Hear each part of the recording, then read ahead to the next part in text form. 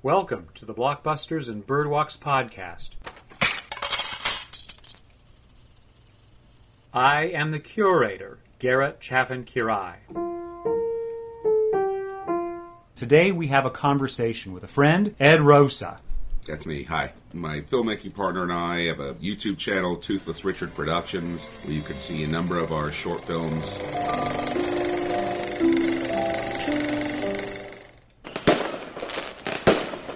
We're taking a look at 1976. We'll be covering Rocky, The Enforcer, The Bad News Bears, The Killing of a Chinese Bookie, Obsession, and King Kong.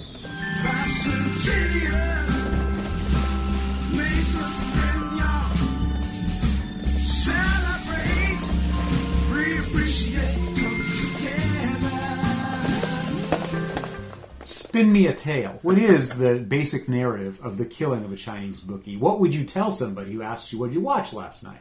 It's about a guy that has to go kill somebody who he believes is a Chinese bookie. Okay, that's a fair start, and that's one sentence. Very good. We can dress that with all kinds of levels and try to make it into something more serious than it is. But one level, we can characterize the guy. His name is Cosmo, played by Ben Gazzara, and he owns a strip club on Sunset Strip in Los Angeles. West. West is important to that signal. Right, yeah. And he's got a serial gambling addiction, and he owes money to mobsters. To pay off his debt, they force him to go murder somebody who they perceive as a competitive businessman, happens to be Chinese. Right. Turns out he's the leader of a triad unit in Los Angeles. Yeah. Cosmo doesn't know it. He gets in and over his head, and they want to then execute him for having done the thing they required of him to pay off the debt. And we close. He's been shot in the gut, and it's unclear if he's going to die.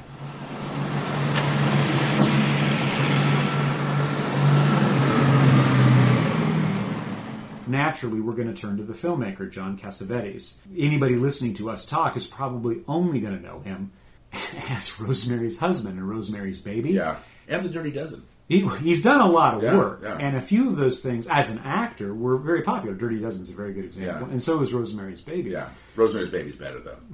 he's this lengthy career as a journeyman actor, and he became kind of a potent independent filmmaker as he, I think, was trying to seek a way to fulfill his soul. But he's also privately got demons because he spent all of his adulthood with an addiction problem. I think to alcohol at a minimum, but I think also to some drug abuse, which in the end I think killed him from complications of cirrhosis of the liver, I think in a bad lifestyle and just reaching deep middle age. His body just broke down. Right. So knowing all of these things about him, and that Killing of a Chinese Bookie, The Killing of a Chinese Bookie, is one of his signature unseen works, which is widely considered a masterpiece to some, right, and an egregious waste of time and piece of shit to others. Yeah, you really I'd be hard pressed to think of a film that would be instantly as polarizing artistically as this. When I think about the movie, and we have a mutual friend, Zeb, who I remember one time telling me, Garrett, you teach film classes. You want to shut people down and make them leave the room? Show them The Killing of a Chinese Bookie, and they won't stay. Yeah. And that always sit in the back of my thinking. Yeah. So when we hatched this plan to chew on some 1976 titles, I thought, well, how bad can it be? That was part of the impetus. Right. We agreed to watch the edited version, which actually was released in 1978. I could not pinpoint when it was released in 1978, despite an afternoon spent kind of hitting the internets, and going down in the interwebs to see what I could find.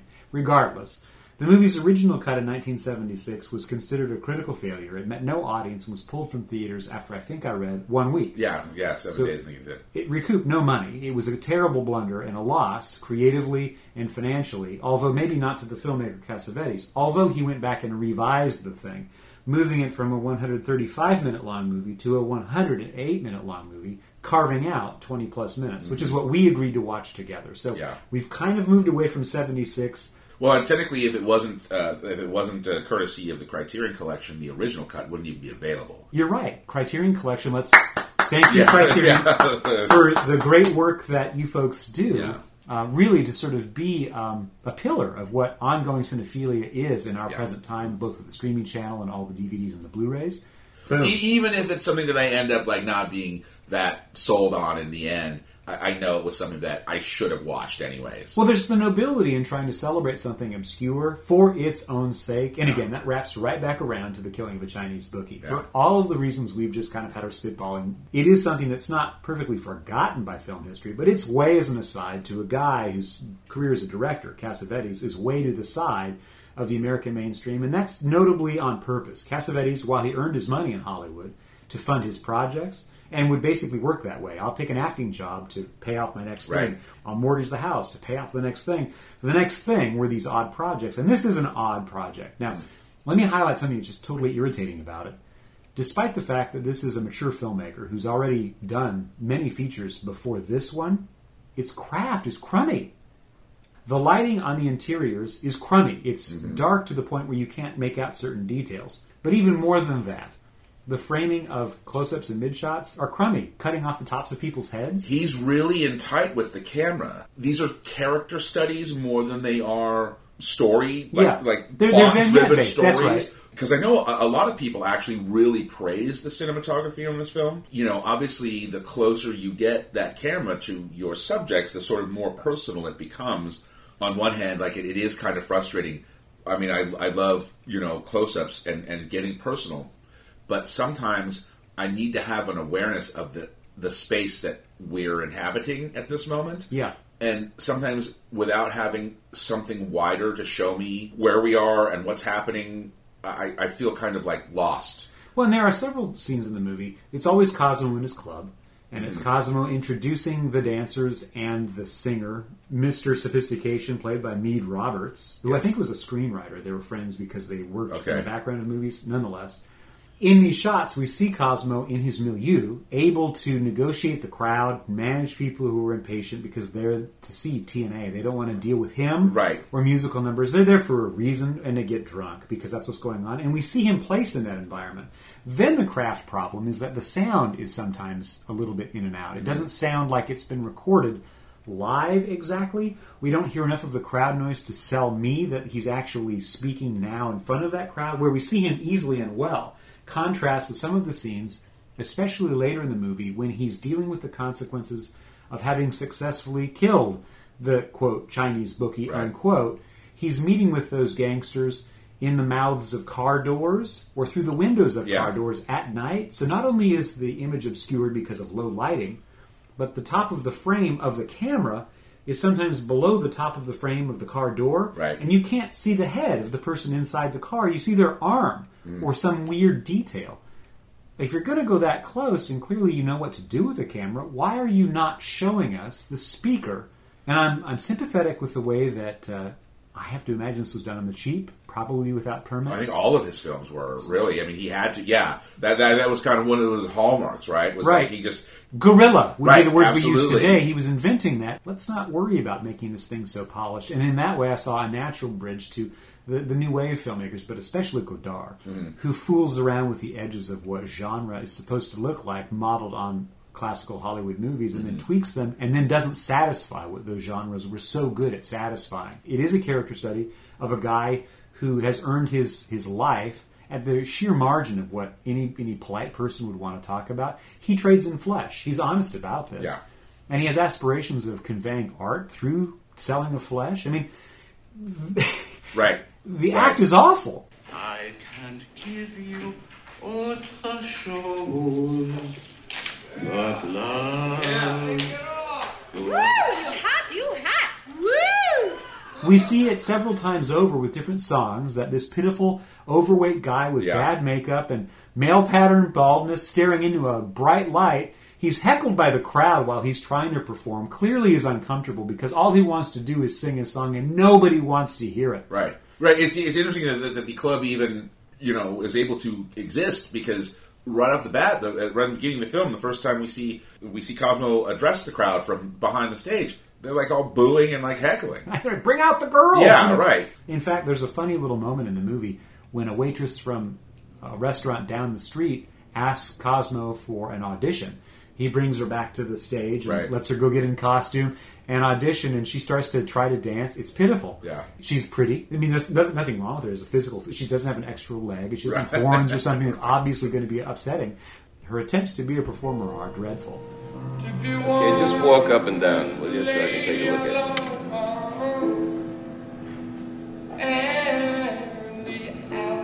You don't have to jump anymore, sweetheart. Just walk up and down. Because this is a vignette-driven movie, which does not have a plot mechanism that really advances it all that much, yeah, we can talk about how Cosmo owes money, but that's an excuse to have Cosmo interact with people. Yeah. And some of those interactions can be interesting. I'm thinking of two sequences that stick out for me. One is when he's brought to the gangsters' table at a dinette. Yeah. What do you earn? How are you mortgaged? How are we going to get our money back? Because you owe us a lot. The scene plays pretty well because it's sort of pre-Scorsese ripoffs that we would see from the 80s onward of people like, ooh, I know about how the mafia works because I saw movies by this guy called Scorsese. And this follows things like Mean Streets, but it's before later stuff that filmmaker would do.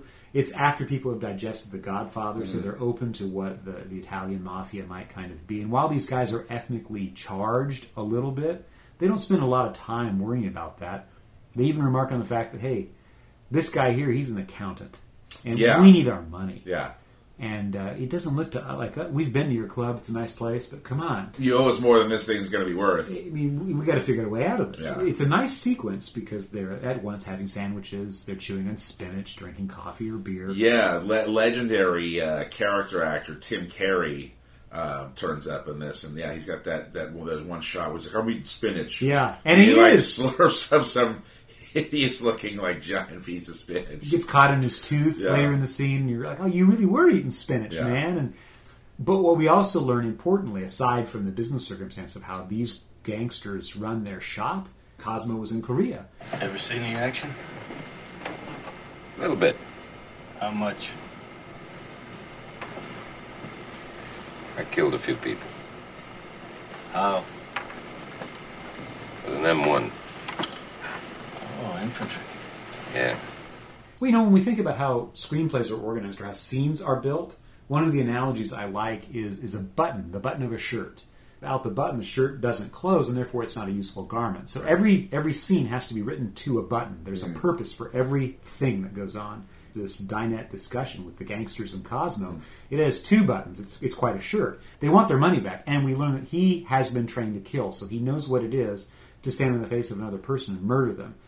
The other scene that I think is really a powerful one that I really enjoyed as the vignetting of this thing goes, it's at the very end of the movie where Cosmo is addressing his dancers, his girls, as he refers to them. Right. And Mr. Sensation, this one male performer, this schlep, who's the centerpiece. And he is. He's the centerpiece of the show. For whatever reason, it's strung together on this man singing and these women taking off their clothes. Mr. Sensation's terribly sad and disappointed and doesn't like what's happening. His mood is foul. Cosmo has to drum up the troops and say, come on, let's put on the show. Look at me, right? I'm only happy when I'm angry, when I'm sad, when I can play the fool, when I can be what people want me to be rather than be myself. You understand? Yeah. And that takes work. What's wonderful about the scene is that we see all of these performers in various stages of dress when Cosmo is just in his element. He is upselling these people on their work and craft and what it is they're there to do. Yeah. But he really seems to mean it, which both belies the message, sells a lie so they'll interpret it as the truth, with the fact we know privately he's gut shot. He's probably dying. We'll smile. We'll cry big, glistening tears that pour onto the stage, and we'll make their lives a little happier, huh? So they won't have to face themselves. They can pretend to be somebody else. Be happy. Be joyous. We open by talking about how there's story, there's theme, there's metaphor, symbol, etc. Let's turn now to that deeper matter.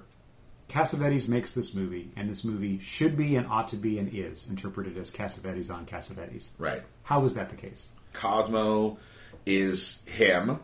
The gambling debt is basically like paying for a film. So in the beginning, he pays off his first debt, then immediately goes out and racks up another one. Mm-hmm. Well, that's just like his films. He gets money to make a film, and then somehow it makes whatever money back it needs to so that he can pay off his investors. So he goes immediately back out and racks up the debt again, which this time, he can't pay off. In other words, it's a movie that doesn't make money. The Hollywood suits, the accountants, want him to do something shitty that he doesn't want to do in order to pay them back for this other thing that he does do, which is his club. This isn't just girls dancing to records with their tops off. He considers himself to, if not be an artist, to have an eye for art. Mr. Sophistication is what really it's about. It isn't about the naked chicks. And so, which is also like another metaphor for Hollywood. People just aren't going to be into the art. You have to literally titillate them. Right, with something else so that they will consume the art that you're really trying to make. In the process of selling out, he is mortally wounded. He had to make Ambulance. Or, he had to make Con Air, or everything's sort of just a metaphor for trying to be an artist who works in the medium of cinema, which is one of the more frustrating arts to be gifted in because it relies on other people's money. So to much be collaboration, able right? To apply your trade. That's a very good way to, I think, describe this character Cosmo and this filmmaker Cassavetes and this movie that is the combination of the two. And the main selling point of it, I'm thinking in a commercial level, the only two selling points the movie has is naked women are going to appear on screen. Right. Which has always been a selling point for movies since that was possible after censorship practices allowed it. And the other is this Ben Gazzara guy. Right, who's the star. And I know him from later roles that he took, in particular Roadhouse. Yeah, where he steals the show practically. He does, and there's a way that he's always smirking, and I don't always feel that he's acting so much as he's smugly kind of winking at me, like, isn't this sort of a silly thing, making a movie? And there are other moments in this movie where he's very clearly delivering a three-dimensional portrait of a guy struggling in his middle years to do the thing that he's here to do. Right. Which is this odd artistic area called musical striptease? Yeah, it's like some kind of weird cabaret thing. I was really kind of worried for little Cosmo and his terrible ideas and his awful form of entertainment and his terrible way to earn money. But then he believes in this very strongly, the way that I have watched creative people in my own life really believe in things that I think are silly. Yeah. And that causes me to believe that creative things I believe in, people around me clearly think are silly. And I have to reconcile those ideas. And still, is the world better off for having this goofball called Cosmo, having the striptease musical program on the Sunset Strip in the middle 1970s? And I guess I come out on the other side of thinking, well, yeah, but you got to get past watching it. Well, right, that's it. Because who the hell's going to get that? Yeah. Because the only reason we're getting it, or at least me, is because I've been made aware of this John Cassavetes guy who was supposed to be this really interesting artistic force. If this is the story you got to tell, and you can actually put this damn thing together. What a success. Right. So let me jump for a second to the context that when the original movie, the longer version, was released for those 7 days in February 76, you could have gone to go see a triple feature of Taxi Driver, Grey Gardens, the documentary by the Maysles and collaborators, and this. That could have been your weekend. Wow. What a strange weekend. Yeah, like what a rupture in the world's design. Yeah. To not in any way be participating in any kind of escapism, but just to really be marinating in the brutal nature of the confused being of America in the 1970s. There it is. Decrepitude, violence, dashed entrepreneurialism, and the sad fact that all of us depend on the money of others to make life work, whether that's taxi fares, whether it's people supporting these aged old women, whether it's this guy running this strip club. All of that really kind of comes to a magnificent head, but what a pain in the ass it is to the casual viewer. Yeah. There's something about a filmmaker who makes quality films and is still able to have this personal touch that you can feel. I want to reward that with my attention and my joy and my affection and my dollar. I find that this movie, I can't quite get there on all of those right, steps I'm not there yet with him. But it's funny because, take Kubrick for example, and I know, I guess among cinephiles it's a little pedestrian to be like, oh, I like Kubrick, but I can't help it, I do, because I've seen all his movies many, many times, and it's like putting on like a really comfortable piece of clothing or something where it just feels good to be experiencing whatever that intangible thing is that makes his movies feel that way. And I think for a lot of people, that's the Cassavetes thing. I earlier referred to the fact that the framing and the cinematography of this is a little all over the place and amateurish in a way that frustrates me. Right. And that makes me angry at this movie. Right. Whereas maybe in another work I might be more forgiving because I think of it as a noble experiment. Yeah. Here I'm like, why can't you iron this out? I had that too. There was this other little moment. It has to do with the actor Seymour Cassel, who plays this secondary important gangster guy, Mort, Yeah. who kind of cements the double cross. Another great character actor. He is. Did This we is lose him recently? I think he has not survived the COVID moment. I don't think he died from the disease, but I think he's now gone. Okay. I know him again from Maturity, so it's fun to see him as a younger guy with it, dark hair, all the stuff that he's got. There's a scene when we're tracking with him. I think it's a handheld camera, and he freezes. I think it's in a restaurant, and you can tell that the camera has pulled focus to a particular notch in space in front of it. But he, as an actor, is moving around responding to his job as an actor, and he keeps moving in and out of that focal point. And I found myself thinking, well, damn it, I'm really having my attention called to the fact they're making an image right now. Right. And they can't get the actor to be on his mark.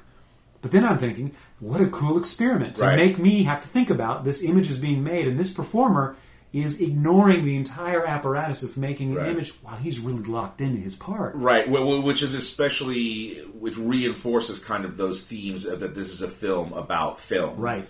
Two other details. There's a lengthy sequence after Cosmo pays off his first debt, where he gathers up his three favorite dancers. They're dressed to the nines to go out. He's in a tuxedo, his driver in a limousine. He's got corsages for everybody. It's really quite lovely. He's going to the prom. I was so jealous. I'm like, man, this is what I want. Right, he's giving champagne to all. I'd kill to be him right now. And they're gorgeous, all of them, him included. They look terrific. Oh, dude, and it's in full dripping Los Angeles sunlight because they're not going out at night the way that I'm used to going out. They're going out during the day because they're nighttime workers. And everything looks wonderful under that Los Angeles sun. So, among other things, this movie is a story of L.A. Mm-hmm. It's also clear that this movie is not in any way ever meant for any kind of a giggle or laugh. It is completely serious from first to last, right. Which contrasts it with other contemporary works that have become cult favorites. I'm thinking of Tommy Wiseau's Hovde. Oh, yeah. Because while he presents his work as if it's a serious thing, he's come to understand that nobody else does, and he's embraced that. Right. With The Room in particular, because I don't know if we're ever going to get to see Big Shark. Which I'm still waiting on. This is Blockbusters and Birdwalks, a conversation between Garrett Chaffin-Kirai and Ed Rosa.